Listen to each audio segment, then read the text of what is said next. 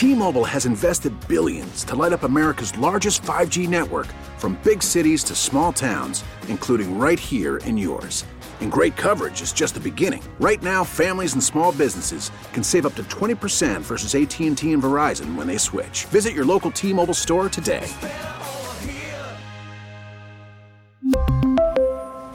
Plan savings with 3 lines of T-Mobile Essentials versus comparable available plans. Plan features and taxes and fees may vary. Baseball is in full swing. NBA playoffs are heating up, and your NFL team is gearing up for training camp. Listen to the latest on the teams you love here on the Odyssey app. The biggest sports radio stations in the country, providing unrivaled local coverage of their teams, all in one place. Exclusive interviews with players, coaches, and team executives, streaming live and always available on demand. Stay in the know with your favorite teams right here on the Odyssey app.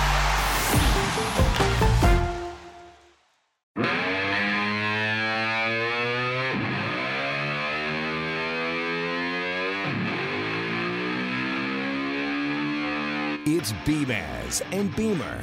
Now Brian Mazurowski and Joe Beamer. News Radio 930 WBEN. Welcome into Beamaz and Beamer here on WBEN. Jim, is Joe back here tomorrow? That is the most non-committal nod I've ever gotten. He might be back here tomorrow with me. But for now, stuck here with just Brian here on Beamaz and Beamer. Joe will be here later on today, filling in for Tom Bowerly once again. Lots to get to in the news. We'll be joined later this hour by Dr. Amish Adalja from Johns Hopkins University, a favorite guest of mine. I think he's one of the most level-headed guys you'll talk to during this whole COVID pandemic. He's here to answer some questions on COVID, that a lot of them that were brought up yesterday that I told a listener. I bet you don't believe me when I tell you these things. Brought up a study. I said, no, give me 24 hours. I'll read it and brush up on that, and I did. And so Dr. Adalja is going to be on to kind of take us through some of the questions that new article in The Lancet brings up. Elsewhere in the news, I've finally come to, and this is a topic that we've talked about, I think, a lot on this show, a lot just across the board here on WBEN, and that is the unionization effort at Starbucks. And I think that, through going through some of the comments that come through here on our text board, 8030930, just going through the story in general, the unionization effort at a few Starbucks locations, probably more when all is said and done here in Western New York, I think I've finally found my end result, my end, opinion on this whole thing. And that is, if you are, really paying attention a lot to this, if you have a strong opinion about, especially against the unionization effort from Starbucks employees, I think my opinion has turned to, why? What do you care? I think I've settled on that. What's the matter to you? You don't work there? For real, what difference is it going to make to you? If employees at a store want to unionize, which is their right, they want to organize, you're just a customer there, you're probably not even a customer there, what does it matter to you? I'll let them do it. And whether that's good or bad, I'll figure it out later. But I'm very surprised that's that's a hot topic, and that we have kind of parsed this down the way that we have. I know it's not typical for kind of that type of service job to have a union, but if you want to do it, more power to you, I guess. I can't figure out the reason for the, harsh opposition that I see sometimes. Like, oh, you got to be kidding me. There's just people acting like these employees at Starbucks are crazy for this effort, which you're not working their job. Nothing's going to change in your view. If it ends up not working out for them in the long run, that's their issue to deal with. I just don't see, if you have a strong opinion against it, I just can't see the reason for that. That's what I've figured out today. If you missed our interviews on that, we talked to a couple labor experts, Peter DeJesus with the AFL-CIO, Art Wheaton, both of those in the podcast tab over at WBEN.com. So we have that today. Also in the news, we have to go back now.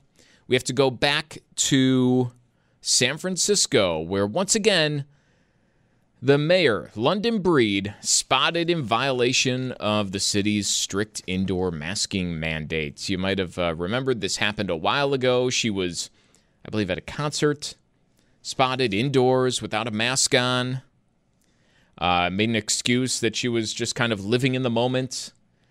And, I think we replied here, hey, no need to apologize. We all are too. I mean, we understand.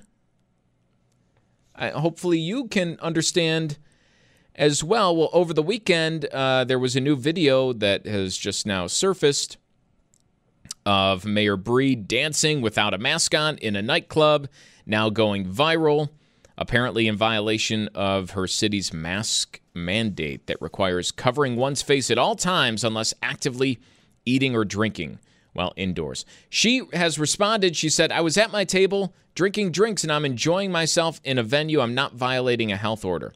I'm watching the video right now.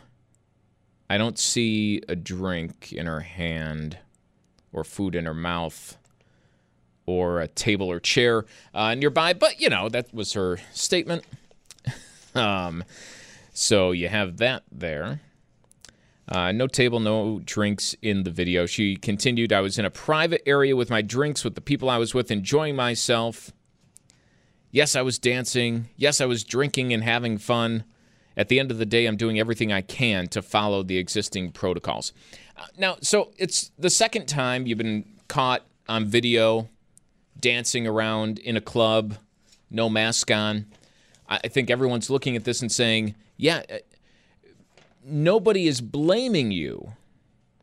The thing that we're blaming, and now she has said that the city's mask mandate, by the way, because I do think this is important, the city's mask mandate is not hers to uphold or take down.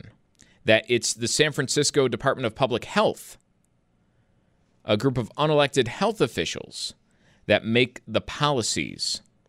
So I think that's her position right now, is that I did not write the mask mandate. But where people are upset is, okay, this is the second time, right, that you're in there, you're dancing, you're without a mask, indoors, in violation of the policy. If you think the policy is stupid, just say it. I think that's where people get upset with this. Not that you're, a hypocrite or something like that. Not that you're in violation, but that after the fact, when you get caught and when you're asked about it, you don't tell the truth. Which the truth would have been in that situation, yeah, I'm not putting a mask on. Well, I'm enjoying myself at a bar, drinking occasionally, listening to music, and I doubt anybody else is either. I think if she went out and said that, this would kind of blow over in time, right? It wouldn't be as big of a controversy. So London Breed in the news again. Just a little piece of advice for you there. And then Chris Cuomo. Indefinitely suspended. We have that. There's no new news. I was almost expecting word that Chris Cuomo would be fired by CNN today, which I feel like some people are expecting. I don't know if I do, but that's the question being asked. Should Cuomo be fired from CNN after new information came out about the length that he went to protect his brother's image, using his media sources to help the former New York State Governor Andrew Cuomo through his sexual harassment scandal, trying to dig up dirt on the people who were accusing Cuomo of not acting appropriately. And I have a headline here. Chris Cuomo violated journalism norms to help his brother and should resign from CNN. He's suspended indefinitely right now. He talked about it yesterday while on his radio show apologizing. Here is where I think I might differ from a lot of listeners out there. don't think Chris Cuomo should resign from CNN. I don't think he should be fired. I don't even think he should have been suspended indefinitely. Because I don't look at Chris Cuomo as a news journalist. He's not. Chris Cuomo is not Walter Cronkite. Neither is Anderson Cooper. Neither is Hannity. Neither is Joy Reid. Neither is Tucker Carlson. Maddow. Those people are not news anchors. They're entertainers. They host, basically the cable version of The View. I look at Whoopi Goldberg the same way I look at Sean Hannity. Right? Or, any of these other people who are on these shows, they're all serving the same purpose. I see these stories, and I'm not shocked by them. I'm not upset. I think that's because of the expectations that I go in with. I didn't expect anything else. Of course he's going to help his brother. He's not running a news program. He's running an entertainment show. And it got me thinking about, not everybody thinks this way, and I do kind of think that's a shame. If you're on cable and you're in the 30s, right? You get 30, 31, 32. You're any of those channels, and you're thinking you're watching the news the same way that your parents once did at 6:30 at night. You're not. You're not. It's entertainment show. It's the same way that my son watches Peppa Pig. Maybe you might learn something, but at the end of the day, you're just being entertained. I think it brings up the question of where do you get your news? Where do you, and I love to hear the people who said, well, I go to a variety of sources. I'll watch Fox News, and then I'll also watch MSNBC or CNN. So, I get all of the news. And when I hear that, all I say is, so you're even more messed up than everybody else. You're even more messed up because you're hearing the spin from everybody. These are designed for ratings. These are designed for entertainment. It's not the news as it once was. If you're looking at CNN, Fox News, MSNBC, and I don't know if I'm financially literate enough to tell you about Fox Business or CNBC, but I would assume that there's an element. I've watched enough Jim Cramer to see how entertaining that show is to know that I can't be getting just the straight, no BS anything on that show. But it does bring up the question of, what do you view these programs as? Are you viewing them as news when you watch one of the cable programs? And if not, where do you go for your news? When people ask me that, where do you go to for news? You give the news in the morning.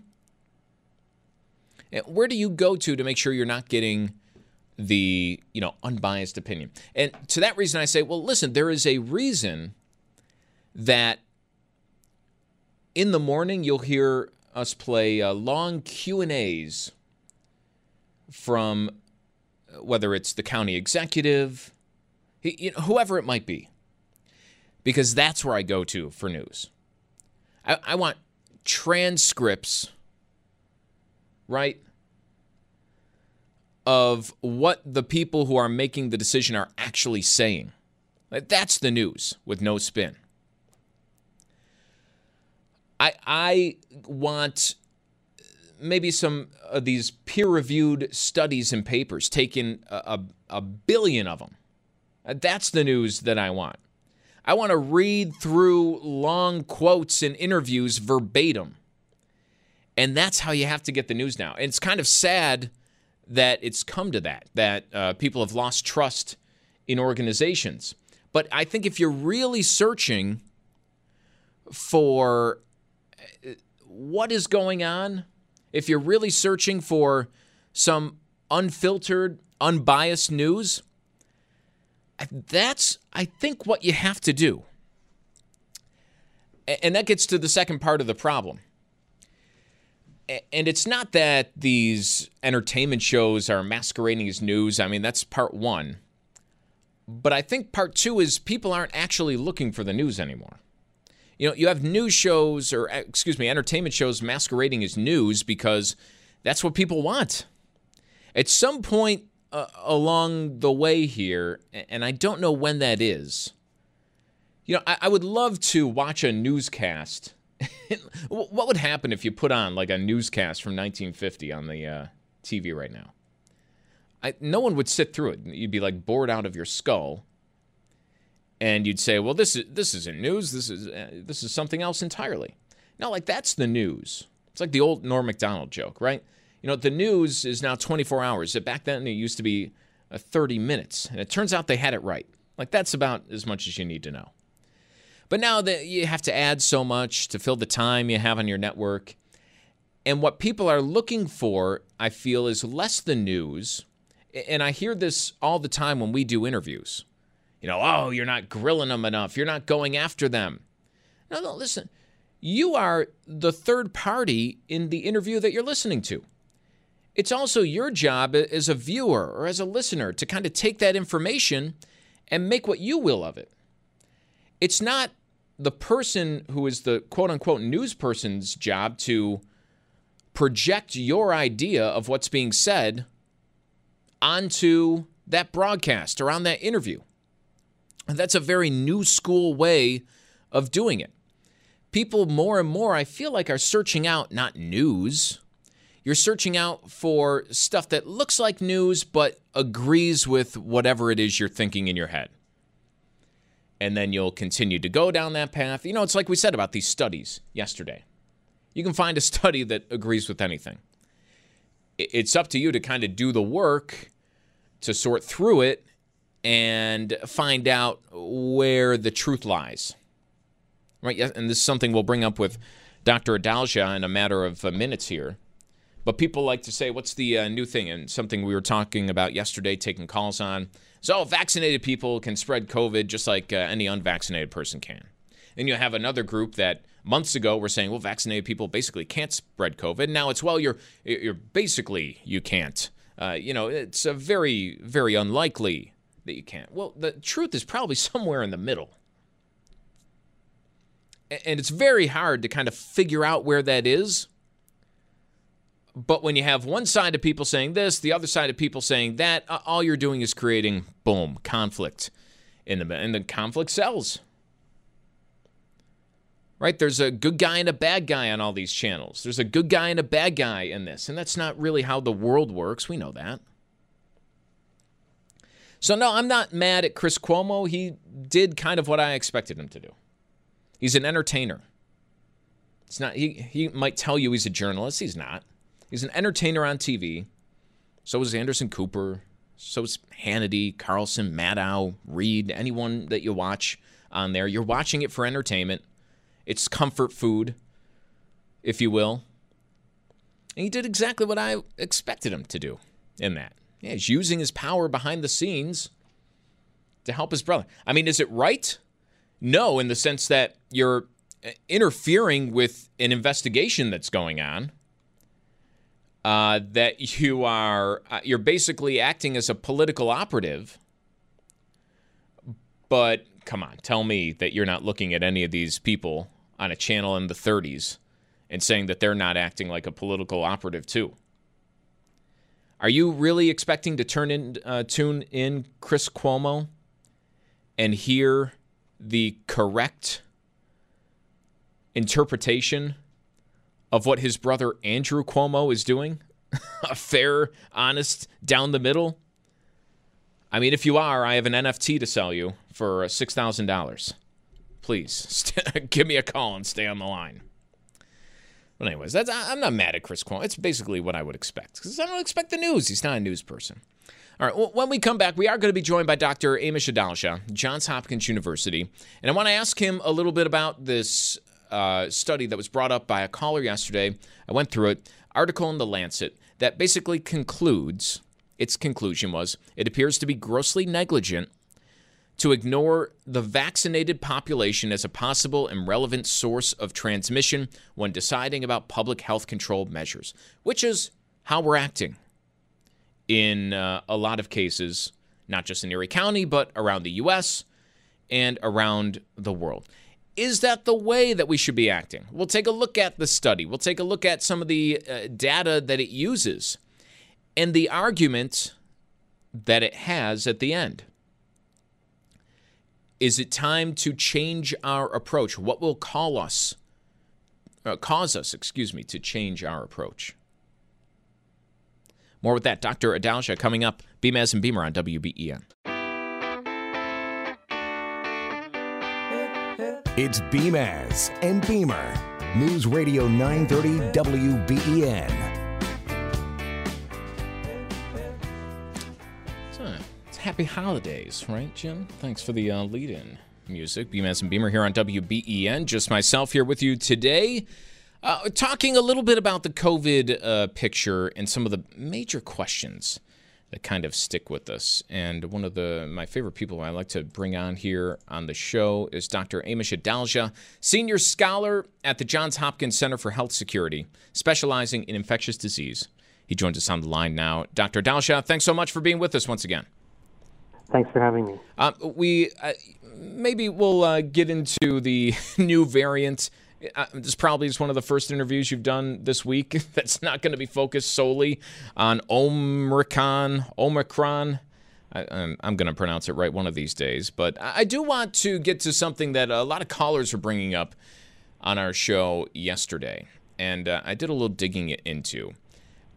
And it's this new article was posted in The Lancet. And it's about basically the efficacy of vaccines in stopping the spread of the virus, which we are still, kind of in our response here. What you look at here in our county, there's a mask mandate in place. Unless you're a fully vaccinated venue, then you can, do whatever without the mask, no problem. But we're still acting, as if vaccines are the end-all, be-all for stopping the spread. That Lancet article concludes that it appears to be grossly negligent to ignore the vaccinated population as a possible and relevant source of transmission when deciding about public health control measures. And that study points to another one from the European Journal of Epidemiology that points out in October of this year, of the top 5 counties across the U.S. that have the highest percentage of population fully vaccinated. The CDC identifies 4 of them as high transmission counties. That would kind of signal that even if you are well vaccinated, the virus can still spread amongst you. Where do we go with this information? Because I feel like people look at it as if it's black and white. Either you're spreading the virus all the time or you're totally unable to do so. But the answer is always somewhere in between. So I think it's important to say a few things first. So the vaccines are the key tool to controlling the pandemic. But remember, controlling the pandemic is not about eradicating or eliminating transmission of the virus. That's not possible. It's about preventing serious illness, hospitalization, and death. And the vaccines, while they do not block every infection, while they are not bug zappers or magic force fields, do slow spread. You are much less likely to be infected if you are vaccinated than if you are not. And you are going to be less contagious to others if you are vaccinated because you will be contagious for a shorter period of time and you're less likely to get it to begin with. So in general, there is still more transmission among unvaccinated to unvaccinated than there is vaccinated to unvaccinated or vaccinated to vaccinated. That's definitely the case. And some of this has changed only because the virus has changed. So the efficacy that we saw of the vaccine against blocking transmission when it came to the original variant or when it came the original version or when it came to the alpha variant, that sort of dropped off with Delta because it's much more contagious. So the ability to block transmission fell with the vaccines, and it fell as people were out from their second dose of vaccine, as some of the antibodies, which the antibody levels had fallen. And that's why we're seeing more breakthroughs amongst vaccinated people and more transmission among vaccinated people. But it is the case, though, that vaccines do slow transmission, and I think that's what's missed. It is the best way to prevent yourself from being a vector from COVID-19, but it's not going to be ironclad. And I think you have to realize with a virus like this, and as people get back to their normal activities, there are going to be breakthroughs, and there may be spread from vaccinated individuals. But the problem we have right now is certain hospitals are getting full, specifically in rural areas where there are low vaccination rates. So to me, transmission has always been secondary to severe disease, and that's where the vaccines are the key component to our response. On that hospitalization rate, that's the big concern over here. We're being told that, hospitals are nearing capacity in our county and surrounding counties. And I wouldn't consider this to be a low vaccination rate area. I think it's around 70% of everybody, 80% of all adults have at least one dose, and it's somewhere just under that, but above 60% of people are fully vaccinated. Yet we're seeing hospital numbers that are basically the same as what we saw last year. How is that explained if, these vaccines are working well as they were explained to us many months ago? Just go in the hospital and go ask those patients, are they vaccinated, the ones that are there? And over 80%, I would say, are not going to be vaccinated. This is because even with a vaccination rate that's relatively high, or what you think might be high, it's not high enough, because what you have are maybe 20% of the population not fully vaccinated, and you have hospital capacity, which is basically fixed. So even if you've got 80% vaccinated, that 20% still is a significant number for hospitals. Maybe not for a major academic teaching center that has 800 beds, but for a community hospital that has 100 beds or 200 beds and 6 ICU beds, it is too much. And that's what's happened. COVID is not a systemic problem in the U.S. anymore. It's more of a regional hospital problem. And it's really hitting rural hospitals that have low capacity hard, because that tends to also overlap where low vaccination rates may be. You might have been able to get away with this with other variants, like the Alpha variant. We saw cases and hospitalizations drop precipitously when we hit around 40% full vaccination. But Delta is a much more contagious variant, and that requires a higher level of immunity to keep people out of the hospital. New York City, for example, on the other side of your state, they have that high level of vaccination where they're not seeing hospitals getting in trouble. They have cases in the hospitals, but it's much more. It's actually remarkable how low it is compared to, some small town in the middle of Pennsylvania where I'm from. I ask you this question every single time, and we still have never really answered it, though. What is the vaccine supposed to do? Our response as a country, as a region, you look at the leaders who are making these decisions on mask mandates or vaccination mandates, it seems to be muddled, where we're not yet answering the question, are we looking for a vaccine to help you individually prevent a serious outcome from COVID, or are we looking for something that means you might never get COVID or certainly never spread it, which apparently it would seem now would mean, a booster every 2 or 3 months? Yes, I think that the country has not been clear on its goals. I've always been clear on the goal, that the goal is to remove the ability of this virus to crush hospitals, and that is by giving people vaccines that protect them against serious disease, hospitalization, and death. The virus cannot be eradicated. It cannot be eliminated. It has an animal host. It spreads efficiently. We may, and especially with these first-generation vaccines, you're going to see breakthrough infections. That's a fact of life, and that doesn't mean the vaccines aren't working, because the vaccines are designed to prevent serious illness. That's what flattening the curve was all about. And I think we have to continue to remind our policymakers that should be the overarching goal. But I think people have somehow let this idea of COVID-0 creep into their thinking, and that sometimes influences the policy. And it's wrong, because it's not achievable, and it ends up leading to public health measures that are not really justifiable for a virus like this, and not sustainable as well. So I do think that the country has not articulated goals appropriately. They did early on, and now they've kind of washed away, as you see with the way that people have handled, Omicron or anything else. And even the whole booster discussion again is about, I think, is muddled, because the people that really need the boosters are those above the age of 65 and those at high risk for severe COVID, because that's what we're trying to prevent, severe illness. But that sort of has become forgotten, and now it's become universalized, where I think that the value is very marginal. And I think you have to remember, if the goal is to protect hospitals and to remove the morbidity and mortality, the people dying from COVID, it's first and second doses that do that, not third doses. To this point, a lot of people, when they say they're arguing over COVID, we're not really arguing over COVID, are we? We're arguing over the response and, different types of mandates. I'll go back to that paper in the European Journal of Epidemiology. Their argument in the end was that efforts should be made to encourage people to get vaccinated, but it should be done so with humility and respect. They say stigmatizing populations can do more harm than good. And, that's where I'm getting to right now, where I think that the message is tearing us apart, where we're continuing to revolve this messaging. We see it here in Erie County around the idea, and our policies too, that vaccinated people can't spread the virus. But we know that's not entirely true. We spelled that out before. You're less likely, but the messaging continues to be, like around the holidays, well, if it's fully vaccinated, if it's a bar, if it's your house, you can feel totally safe. And I feel like that message is tearing us apart. There was a poll that was out the other day. It showed a majority of Canadians are unwilling to let unvaccinated friends or family members into their home.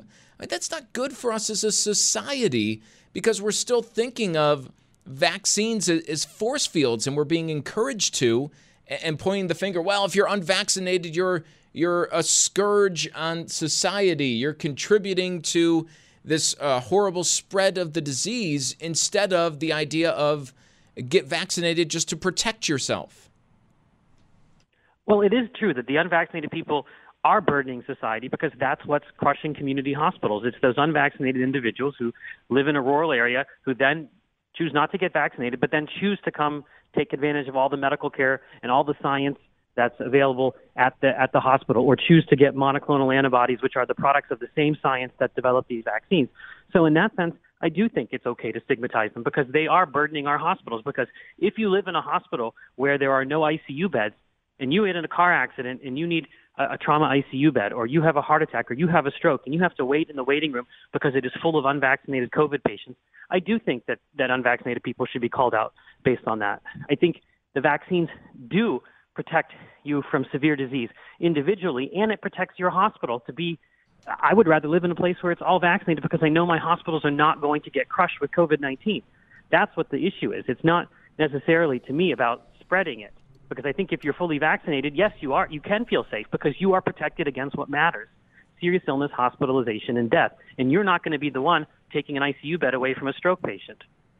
When do we start to turn it around and point the finger at whether it's a governmental problem or our healthcare system, where we need the hospital number to go down ideally, but it seems like every November we're probably going to be dealing with a wave of COVID cases, at least in our area, the Northeast, that lasts until maybe February. We're actually decreasing hospital capacity because of staffing and other issues, yet the finger gets pointed at us instead of, focusing on how can we increase hospital capacity. I mean, should that be what we're talking about? Yes, I do think that hospital capacity is something that has trended down over the years, and pandemic preparedness in hospitals isn't something that's prioritized. But think about how hard it is to build a hospital. Imagine if you wanted to even add a wing onto a hospital. How many zoning boards, how many environmental impact statements, how many township supervisors and county commissioners and zoning board members would you have to bribe to have that happen? It would be years and years before that actually happened. In China, they can build a hospital in a week. We can't do that. And in many states, if your competitor hospital says, well, no, you don't need those beds, they can actually be declined in states that have certificate of need laws where you have to prove that you need those beds. So I do think that this is a longer-term problem that needs a solution, that hospital capacity shouldn't be fixed. It should be able to flex up, just the way internet companies like Zoom increased their capacity during the pandemic. Hospitals should have been able to do that, but they've not been able to. You can't even, if you're licensed in Pennsylvania and you want to work in New York, you can't do that very easily. We have a lot of problems with the way our healthcare system is structured, and it really came to the fore during this pandemic. It exposed what many of us have been talking about for a long time, how vulnerable we would be to a pandemic, because our hospital capacity was de facto fixed because of bureaucracy and regulation. And I think that's something that needs to be dealt with in the longer term, but it's not going to be fixed overnight. And I don't think that you're going to see certificate of need laws peeled away from all of these states so that hospitals could expand. So I do think that overall, yes, I think our healthcare system made us much more vulnerable to COVID-19, and it drove a lot of the policy early on. And it has to be fixed for the next pandemic, because we will see something else that impinges on hospital capacity, and they're just not able to do it. It happened over and over again. It happened in the spring, it happened in the summer, it happened in the winter, and it's happening again now in smaller hospitals. Just want to, kind of add to something you've been saying to give a picture of here. This is across New York State. It's not necessarily in our Buffalo region, but across New York State, the data we have as of the beginning of November, I think that's the latest we have there. Maybe it's the end of mid-November. Fully vaccinated hospitalization rate per 100,000 people who are in the hospital with COVID is 0.7. Unvaccinated daily rate per 100,000 people is about 6.5 per 100,000 in the hospital with COVID. So that's the difference. 0.7 vaccinated, 6.5 per 100,000. This is unvaccinated. Just we're getting a lot of comments on there looking for what the numbers are. And, those are the numbers that kind of back up your point. Want to switch now to the variant, if we could. I feel like we see this a lot, depending on where you're looking. We hear so much scary stuff, Omicron. Do we want this to be a variant that can spread a lot and only causes mild illness? It seems like that's what we would want, right? It might speed up the end of the pandemic if all we're talking about is a headache and sniffles and it spreads like wildfire. That's probably where this is going inevitably, whether we like it or we don't like it. That's what viruses, like respiratory viruses that spread efficiently, that's what they do. And there's even evidence that a pandemic that happened in the late 19th century was probably a coronavirus that now we deal with every day and causes some of our common colds. So yes, I think in general you're going to see that there's a trend for viruses like COVID-19 that spread that way to mutate, to get around some of our immunity and transition to a lower virulence organism, just so that it can spread efficiently and establish itself in the human population. And that may be what's happening with Omicron. It's too early to know that definitively, but there are some suggestions that may be happening. And I think, again, it's all about severe disease. If Omicron is causing mild disease in fully vaccinated people, I think that we're okay. I think if it's the unvaccinated that are getting hospitalized, that makes sense, and that tells us that our vaccines, even if breakthrough infections become more common with Omicron, are going to hold up against what matters: serious disease, hospitalization, and death. And at least that part of the data seems to be pretty robust from South Africa, that those getting hospitalized tend to be those that are not vaccinated. And I think that underscores the importance of the vaccine, and I think it allows us to breathe a little bit of a sigh of relief that Omicron is not going to necessarily be cataclysmic, although we still have to do a lot more research to understand what it actually means. But I'm getting more and more reassured based on what I've seen on a day-to-day basis. But I think we'll know more probably at the end of that 2-week period when they can finish all of the experiments. Do we have any sort of good estimate on, nationwide, the percentage of the population that's protected either from vaccination plus a prior COVID infection? It probably, if you add those two together, you're probably around the 70 to 80% mark. I think there's 60% of the U.S. population is fully vaccinated, around that. And then I think there's going to be overlap between people who are fully vaccinated and who had prior infection. So I would say I'd put it probably in the 70 to 80% range. I don't think we have a good estimate of that overall, but it's probably around there.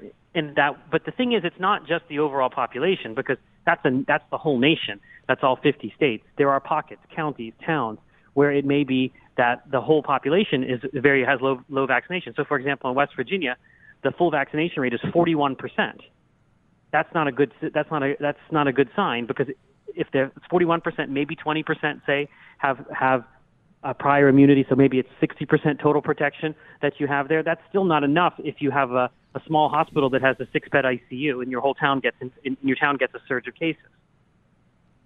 Before we let you go, we're expecting to hear from the president later on a little bit about expanding rapid testing, at-home testing, and the availability of that. Seems like we've only been asking for it for the last year and a half, and now it's finally coming. But I have to say, this is going to be something reimbursed through insurance. I don't know your feeling on this, but I'm still kind of expecting that, okay, if you're home with the sniffles or something, you're feeling mildly ill, I'm not about to go out and spend, even if it's just $20, with just $20. $20 is a lot of money.